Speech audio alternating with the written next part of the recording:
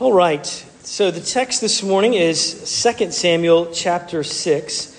In the Pew Bible, it's 258 is the page.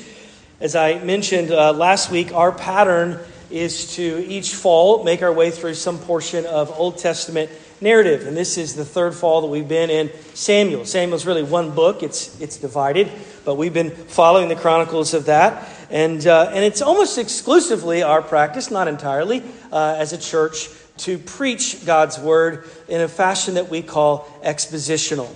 So in other words, we have an approach that says, listen, we want to hear the whole counsel of God, and we believe that if we take that in its context and its original meaning, as we work our way through books of the Bible, not just randomly, not arbitrarily, not looking for a particular theme or topic or whatever is something that we're perhaps just interested in, it's really taking a book and saying, what does the original author mean, inspired of God, and how can we apply it to our lives? There are many benefits to that approach, to take an expositional approach, a systematic way of explaining and expositing God's word chapter by chapter as we make our way through books of the Bible. There are many benefits to that. There's also some drawbacks if you're a preacher.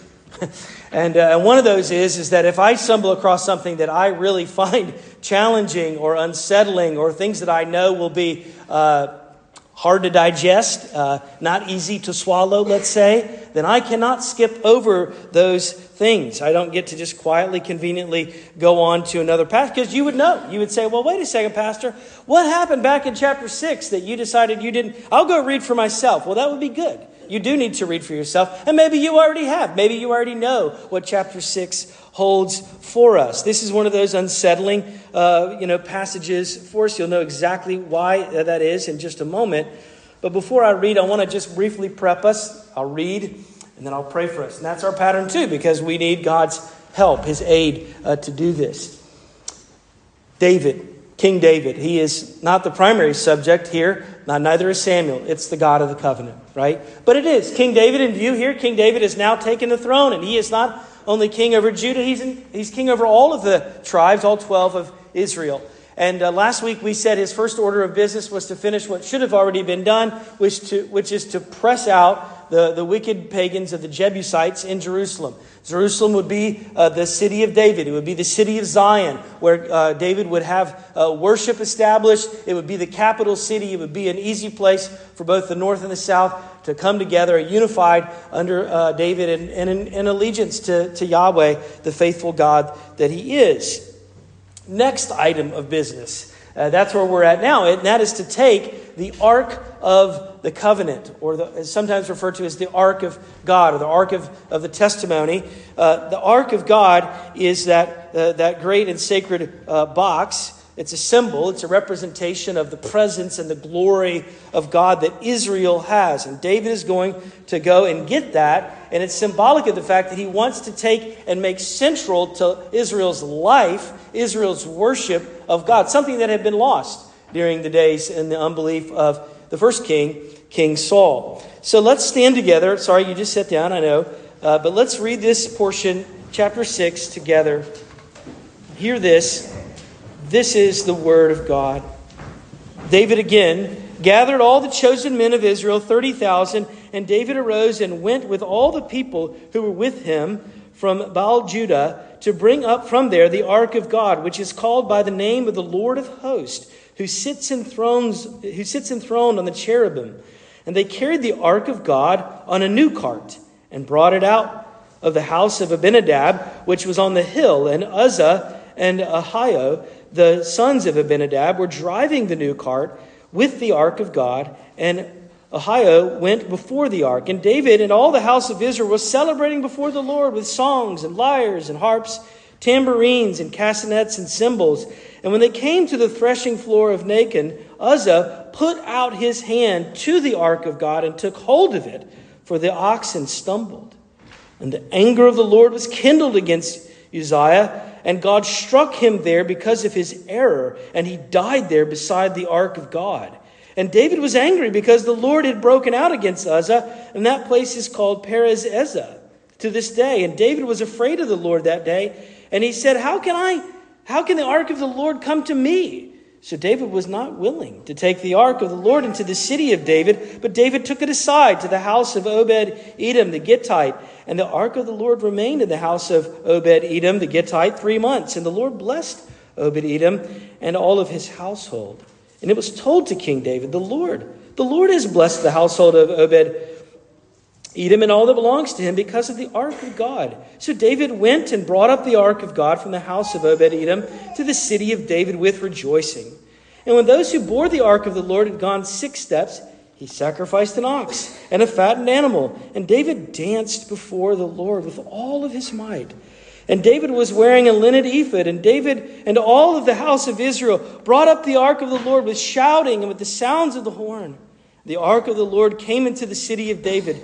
When that happened, Michal, the daughter of Saul, looked out of the window and saw King David leaping and dancing before the Lord, and she despised him in her heart. And they brought the ark of the Lord, and set it in its place inside the tent that David had pitched for it. And David offered burnt offerings and peace offerings before the Lord. And when David had finished offering the burnt offerings and the peace offerings, he blessed the people in the name of the Lord of hosts, and distributed amongst all the people, the whole multitude of Israel, both men and women, a cake bread, a portion of meat, and a cake of raisins to each one. Then all the people departed, each to his house. And David returned to bless his household. But Michal, the daughter of Saul, came out to meet David and said, "How the king of Israel honored himself today, uncovering himself today before the eyes of his servants, female servants, as one of the vulgar fellows shamelessly uncovers himself." And David said to Michal, "It was before the Lord who chose me above your father and above all his house, to appoint me as prince over Israel, the people of the Lord. And I will celebrate before the Lord. I will make myself yet more contemptible than this, and I will be abased in your eyes. But by the female servants of whom you have spoken, by them I shall be held in honor." And Michal, the daughter of Saul, had no children to the day of her death. You may be seated. Please pray with me. Father, we need help. We need your help. Help to understand, help to apply this your inspired, holy, and inerrant word. Would you please make us students so that we might be better worshipers, that we might be better servants, that we might be better witnesses of the love of God and the fear of God operating in our hearts and minds. Help us. All this we pray for Jesus. Amen. It was probably the early 90s, and I was a middle school student at A.C. Reynolds Middle School, and my mom got a note in the mail. Pretty terrifying note. She was to report to the principal's office for a parent-teacher conference. It was not her problem, it was my problem, but it was her problem because it was my problem. You get the picture. I'm even more terrified when I think about what happened, because now my wife is a middle school teacher. And the occasion was that I had developed a pattern of being disrespectful to some of my teachers, evidently. No, it was clearly the case. On one of those occasions, I can distinctly remember, I think it was a Monday morning, there was a group of teachers gathered out in the hallway, and they were talking amongst themselves about the weekend. And I just kind of meandered into the conversation, and I just kind of casually sat there, and they're talking to each other, and they're referring to each other, by their names. And so I just said, yeah, Susan, what did you think about that restaurant you and Barbara went to? I will never forget, one of those teachers locked eyes on me, and she pulled me aside and she says, "You should never refer to your teachers with that tone or a lack of their title." And frankly, she was right, and I was wrong. And it had been witnessed in other areas of my posture and attitude, and I needed that. My mom, helped reinforce that all the more, that I needed to recalibrate, to reset, to be kind of shocked into understanding that God's put people in my life that have authority, and they are worthy to be shown respect and honor. Sometimes I raise that because I'm not trying to bring you into the principal's office. I think all of us, though, at times need to be shocked, to be rattled a bit, to be reminded, to have our hearts recalibrated, our minds set upon the things of the Almighty, that we might have rekindled in us an awe for the Almighty. He is our maker. We did not make ourselves. When we read through the text, there probably were some questions that came to mind if you were paying attention. I'm guessing.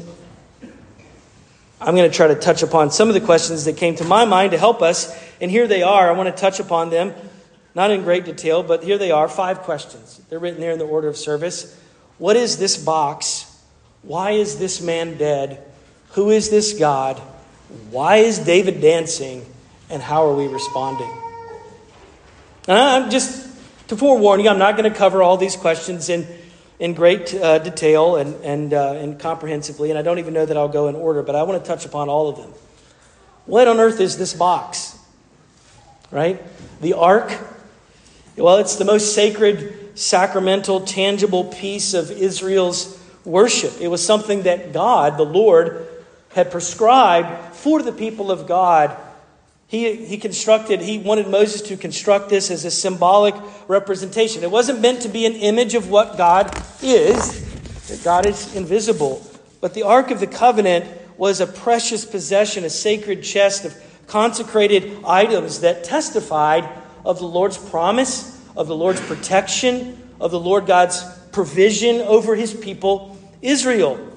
It held things like the tablets, right, that were written by the finger of God.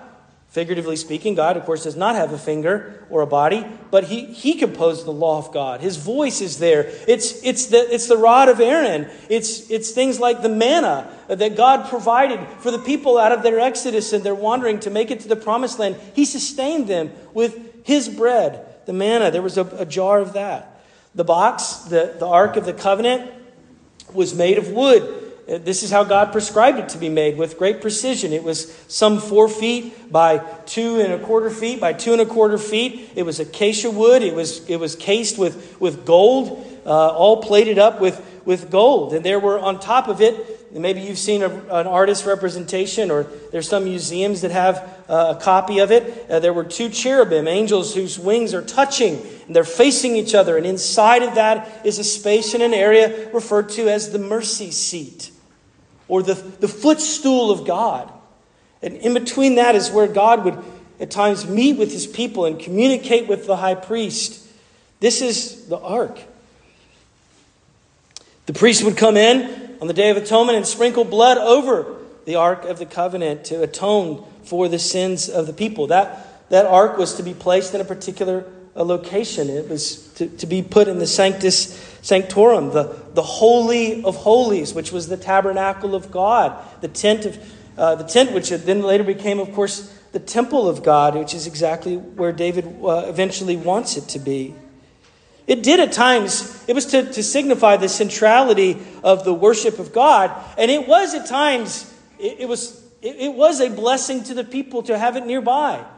It did represent the presence of God. It did communicate to them some of the blessings of God, but it wasn't to be like a good luck charm at all. In fact, we see this back in the first part when we studied in 1 Samuel. Some of you might remember in 1 Samuel 4, we see that they're going up against battle against the Philistines, and lo and behold, they decide, hey, I've got a good idea. Why don't we go grab the ark out of the tabernacle, and we'll carry it out into battle with us, and it will be for us our good luck charm, and we'll definitely defeat the Philistines that day. Well, they were slaughtered.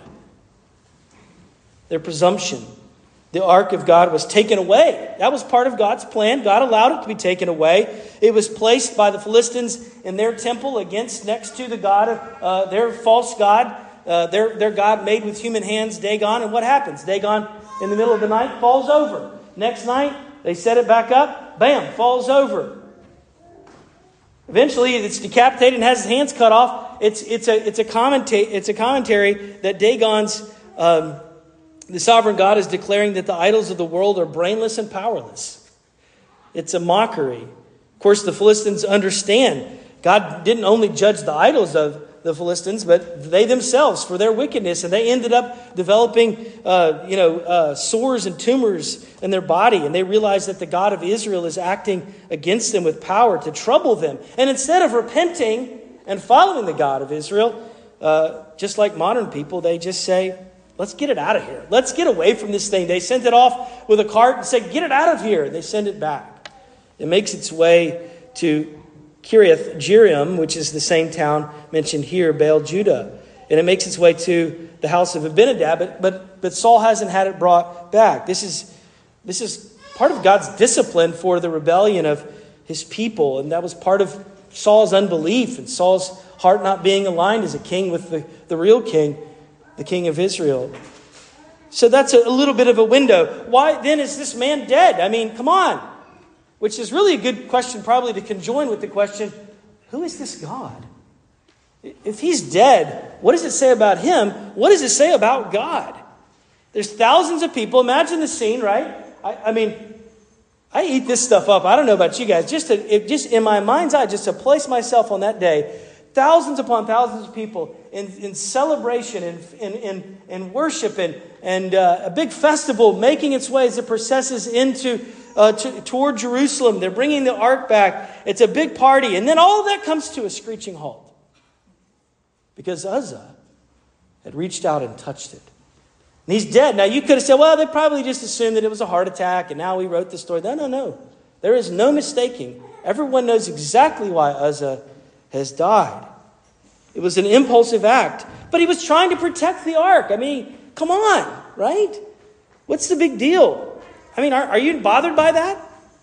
I mean, I don't know his precise motivation, but I can only assume the best, right? I mean, that he didn't want it to fall over. Well, if you're offended by that, if you find that troubling, that he would die, well, you're not alone. Because King David felt the same way. Maybe you picked up on that. What does it say in verse 8? He was angry. It says in verse 9 that David was also afraid. He says, well, I'm not taking this to Jerusalem. This is bad news. What's going on here? God, I'm utterly confused. Some assumptions need to be cleared away. God needs to be exalted. In this episode, God needs to be exalted and humanity needs to be humble. This man, Uzzah, was a Kohathite. I don't know how to exactly pronounce that, but it's a tribe under the people of Levi. And they're described in the book of Numbers as part of the priestly group that was responsible for the most holy things of the worship of God in the tabernacle. Now, these are, in other words, Uzzah was part of a tribe that was in no way ignorant of how God designed and desired to be worshipped. Okay? So he has a full understanding of what's involved. And so to answer the question, he's not ignorant of the character of God or the specific direction. So to answer our question in brief, why is Uzzah dead? It's because he disobeyed God. And David set it up in the failure of his leadership that this should have happened. By the way, we have no reason to think, I just want to say as an aside, that this was a condemnation on Uzzah. It was a temporal judgment for him. It doesn't mean that his eternal state was condemnation. It's just that at that moment, he was the recipient of that. It's a temporal judgment that's intended to get their attention. One man's death intended to get tens of thousands, much more than that, even our attention. It's intended to get our attention. Uzzah and everyone traveling knew that God had specified in Numbers 4. This is not arbitrary. It's not like they discovered something new that day. It was known to them that God had said in Numbers 4, verse 15, that under no circumstance, when it would travel, you would have it covered, because no one could look upon the ark, and no one was to, under any circumstance, touch the ark. So this was known. And also, I should have mentioned this too, when we were talking about the construction, the makeup of the ark. It also had on it 4 rings. On the corners there were rings, because that would have made it easy and accessible for poles to be placed through for people to carry it. Because 1 Corinthians 15 says, under no circumstance should the ark be carried on a cart. But it says here, David set up a new cart. Oh, this will be easy. No big deal. We'll take it with the cart. Well, you wouldn't have to worry about an oxen falling over and touching the ark if you had done it the right way. Folks, I want us to see this for what it is. This is a window. It is a case study into the holiness of God, to the justice of God. It is not a popular subject, but this is how God has indeed revealed himself to us. And hear this, we need it. We need the holiness of God. God is entirely other. He is perfect. He is set aside. He cannot look upon sin and sinners. And none of us could look upon God. None of us could look upon God and live standing on our own merits or lack thereof. It's our sin. Because of the weight of his glory, if we were to be exposed to the glory of God, just the glory of God, it would completely and utterly undo us. People lived and continue, especially today, to think, I can't believe in a God like that. I just can't imagine serving a God like that. The problem is we don't get to make God in our own image, according to our own likeness or fairness, or make him cozy, or make him approachable to our preferences, or amenable to our lifestyle. God is God. There is no other. I remember distinctly in college, have you ever had this experience where you know and you recall where you were when you learned something or read something new? Or it stood out to you in such a profound way. I remember in college one time I was reading Isaiah 6. I saw the Lord sitting on a throne, high and lifted up. The train of his robe filled the temple, and above him stood the seraphim. Each had 6 wings. 2 he covered his face, and with 2 he covered his feet, and with 2 he flew. And one called to the other, Holy, holy, holy is the Lord of hosts. The whole earth is filled with his glory. And the foundations of the threshold shook at the voice of him who called, and the house was filled with smoke. And then I said to myself, Woe is me, for I'm a man of unclean lips, and I live amidst the people of unclean lips. For my eyes have seen the King, the Lord of hosts, Isaiah says. He covers his mouth. It was at that exact same time that I had begun reading a book by R.C. Sproul called The Holiness of God. It made a huge impression upon me. Sproul, who's a wonderful Bible teacher, says we tend to have mixed feelings about the holy. There's a sense in which we are at the same time attracted to it and repulsed by it. Something draws us toward it, while at the same time we want to run away from it. We can't seem to decide which way we want it. Part of us yearns for the holy, while part of us despises it. We can't live with it, and we can't live without it. He goes on to say and write, we may wrestle with the Holy One. Indeed, for the transforming power of God to change our lives, we must wrestle with him.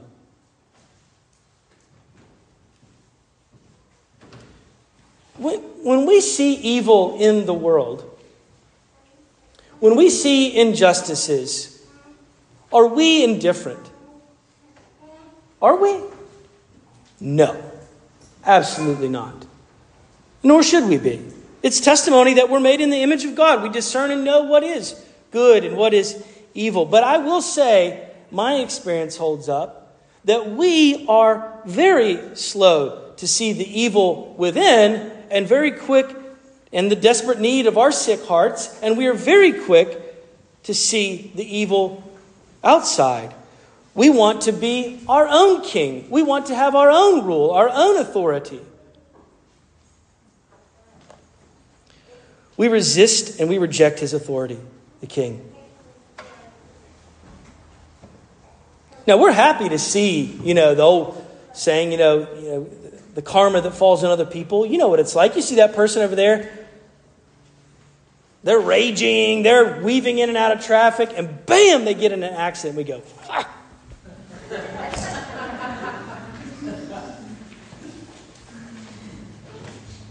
I just made that visible, didn't you? That's exactly how you feel. That's how we respond. Got what's coming to you. But we are blind to see our own guilt and our own need. Uzzah didn't see his problem. Perhaps there is presumption on the part of Uzzah. He assumed, as Sproul puts it so well, that his hands were less polluted than the dirt. There was nothing about the earth that could desecrate the throne of God. The earth was lying there on the ground doing what God had called the earth to do, being dirt, turning to dust when it's dry, turning to mud when it's mixed with water. It obeys the laws of God day in, day out, doing exactly what dirt is supposed to do. There's nothing defiling about the earth. It was the hand of a man that God said, I don't want it on this throne. In a word, Uzzah broke the law of God and God killed him.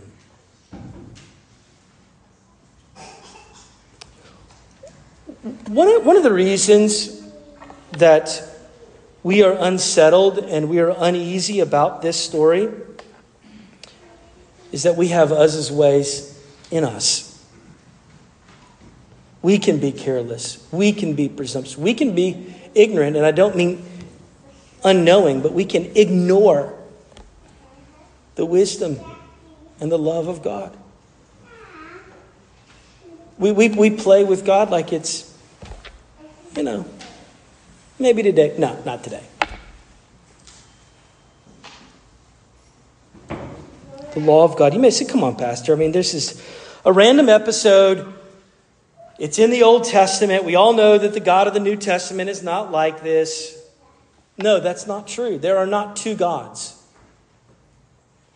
And if you doubt me, you just go to Acts chapter 5. This is one of those chapters of the New Testament that children's coloring books and curriculum don't have.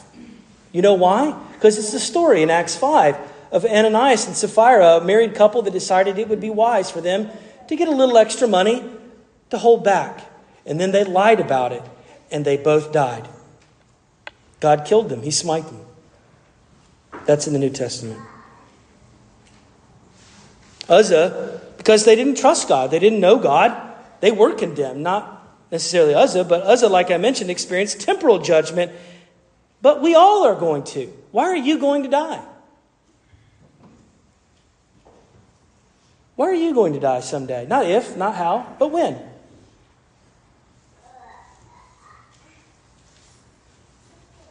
Romans 6:23 says the wages of sin is death. We're all going to die because of sin.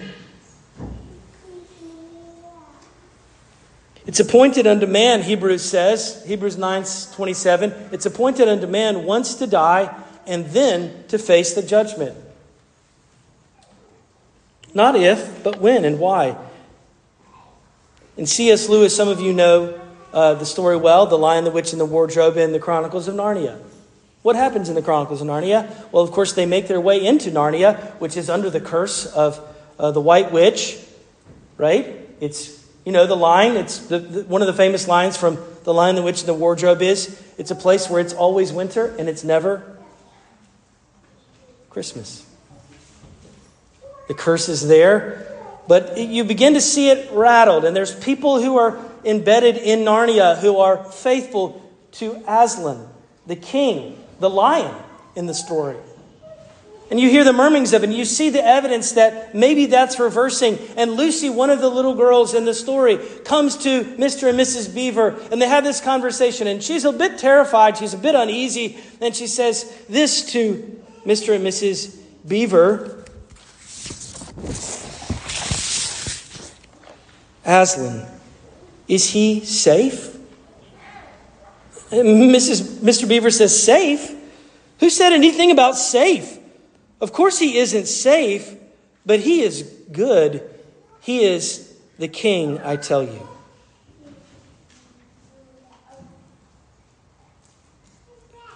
God was and is merciful to warn his people.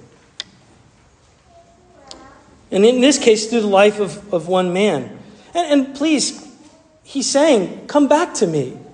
This is important to rattle us, to say, repent and come back and dwell with me, walk with me in the light of this. And The Lord, the Bible says, disciplines those that he loves.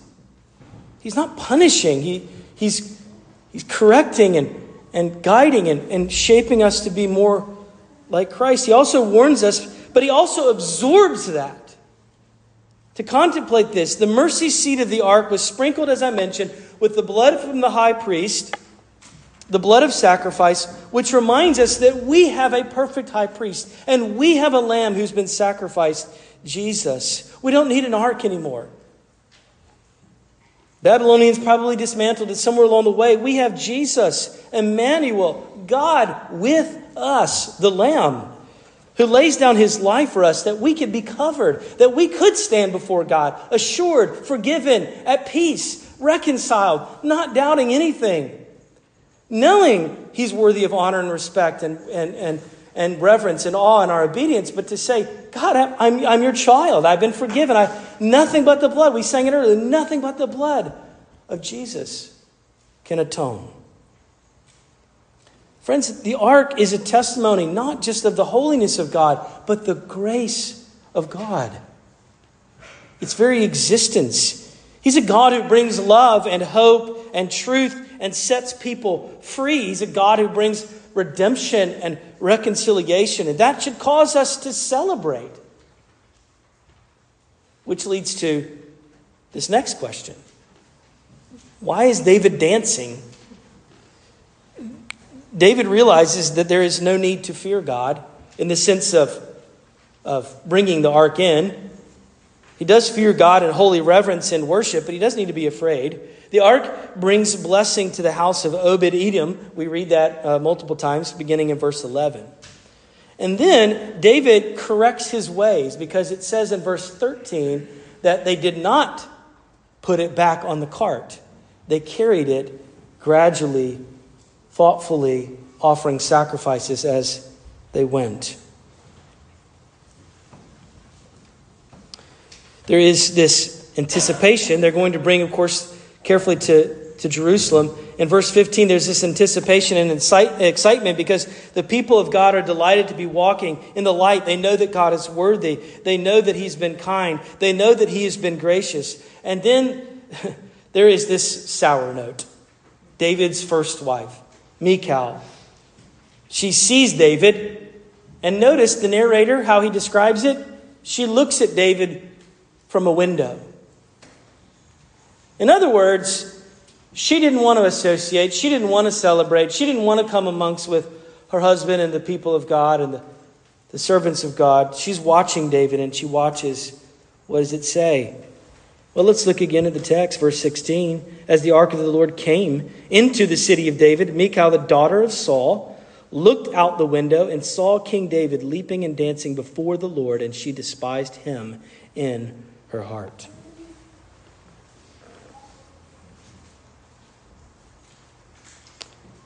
She confronts David.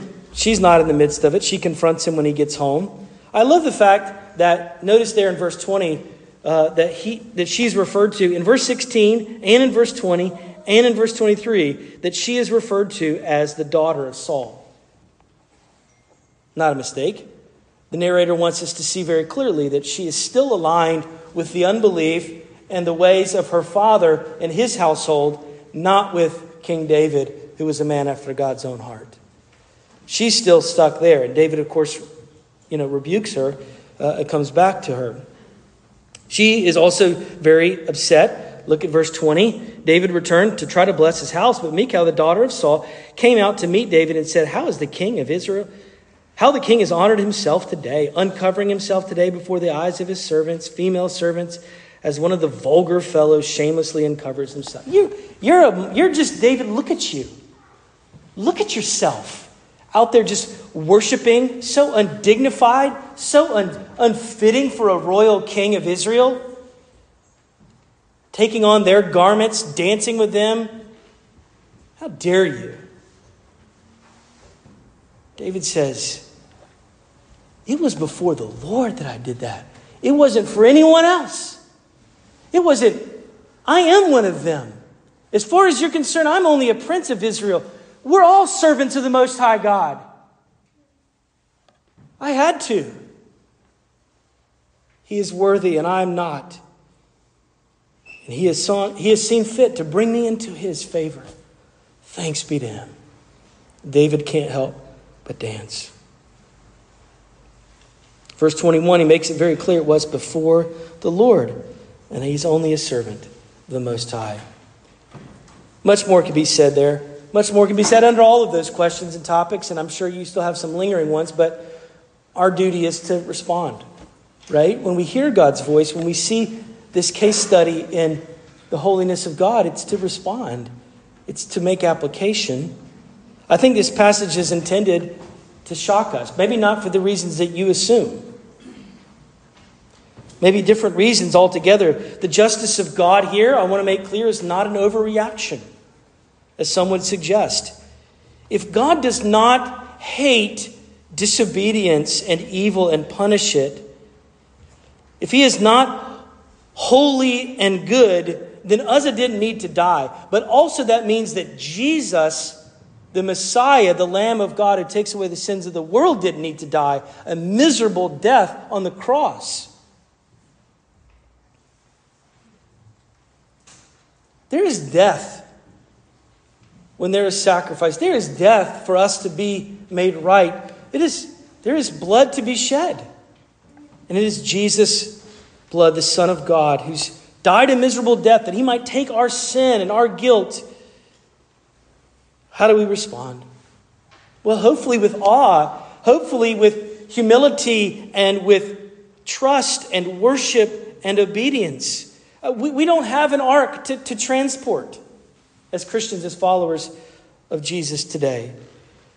But we do have commands that are to be followed. And we cannot and should not twist the law of God. Even though our conscience knows sometimes what we're doing and minimizing and justifying our ways, ignoring God's law. God said what he meant and he means what he says. A few weeks ago I said the quote from Proverbs 14. There is a way that seems right to a man, but in the end it leads to death. We need to respond by repenting. All of life is repentance, as Luther said. We are coming and we come back and we come back. We turn from sin. We turn towards him daily, bringing it back to him. If there are areas where we're being presumptuous, loose, ignorant, dismissive of God's will or God's wisdom, Uzzah did not see his sin clearly.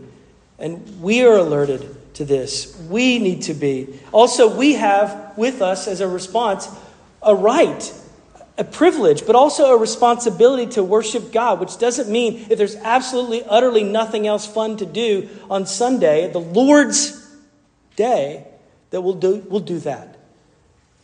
When there is a holy sacrament that we observe, there is a word, there's a simplicity and a beauty to what we do, called of God. That's one of the reasons that in full understanding of who we are, that every Lord's Day we come and there's a time of confession. Yielded, humbled, surrendered. There is a right way to worship God. It is not, it is deliberate. It is thoughtful. It is not haphazard and random. Yes, there are times in our own private worship. And I know, and I'm so grateful that God has warmed my heart sometimes. I'll be, running out in creation and listening to praise music, and my heart leaps for joy. I'm so glad. So glad.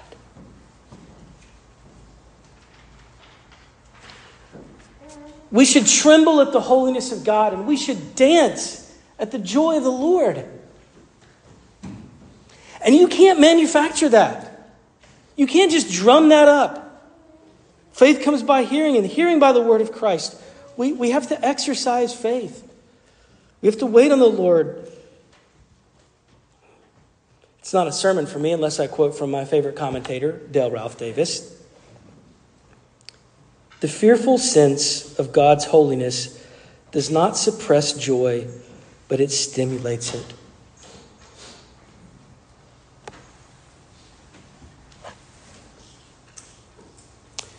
Davis goes on to quote Scottish minister W.G. Blakey when he says, "What shall I render to the Lord for all of his benefits toward me? There are doubtless times to be calm, times to be enthusiastic, but can it be right to give all our coldness to Christ and all our enthusiasm to the world?" Now, I know what it's like to be at a concert, and I know what it's like to be at a championship game when your team's playing, and I know. And I know it's hard for us as Presbyterians, witnessed 2 weeks ago, to clap during the middle of a song.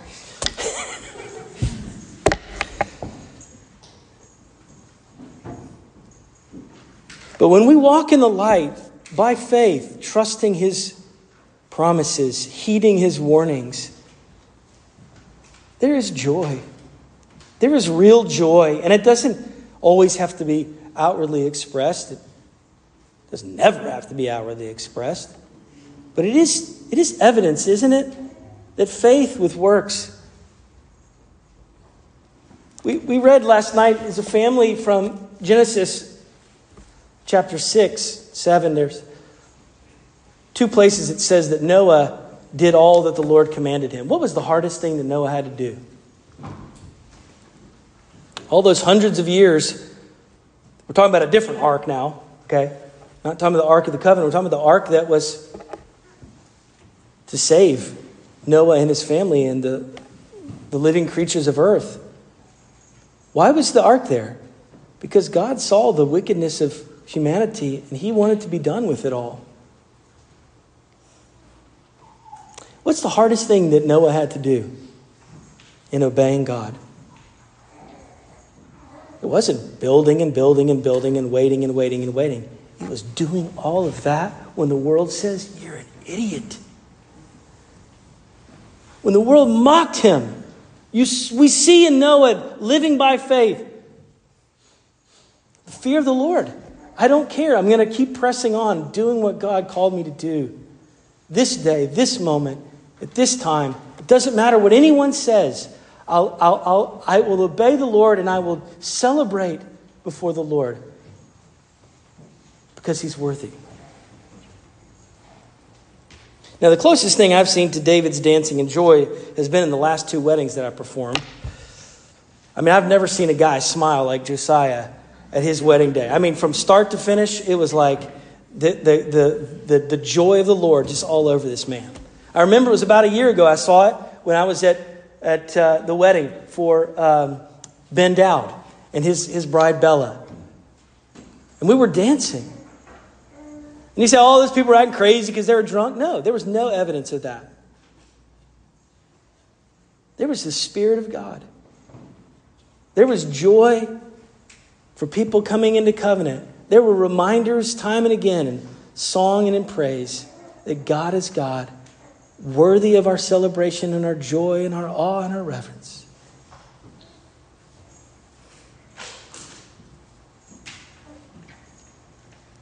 Can we set this time apart?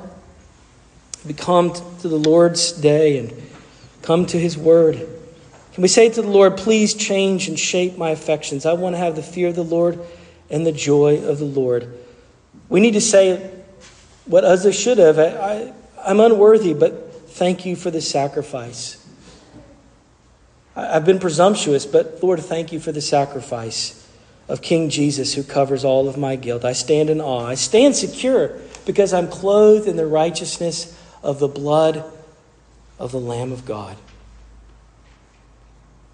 Please pray with me. Father,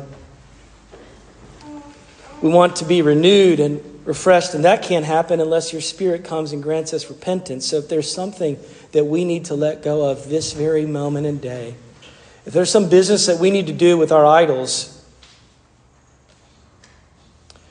would you tear them down? Would you make sin ugly and your law beautiful? It is beautiful. Would you please forgive us, Lord, for putting you on the judgment seat when we're the ones who stand under judgment? Have mercy, please. I pray you'd help us to see our sin and not despair. You'd help us to recognize our failures and not be discouraged, that we would admit our weaknesses, even our idolatry, and not be overwhelmed because our eyes are so fixed on Jesus. Lord, I know I need it in my own heart. Please Father, we thank you for your incredible mercies. It's too much to count. If we were to see all that you've done through the work of your angels and the glory that is veiled, we would just be overwhelmed with joy and gratitude. Thank you for blessing us with new children as a church. I do pray today you'd be with young parents and their duties and challenges.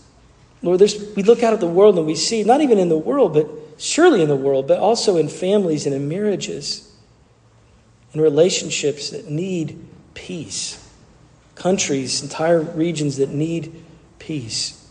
Ultimately, we know that doesn't happen until the kingdom that's not yet, until you return. So we pray that you would come, that you would come back and make all things right and all things new. For we ask right now this in Jesus' name. Even now, as he has taught his disciples to pray, saying, Our Father, who art in heaven,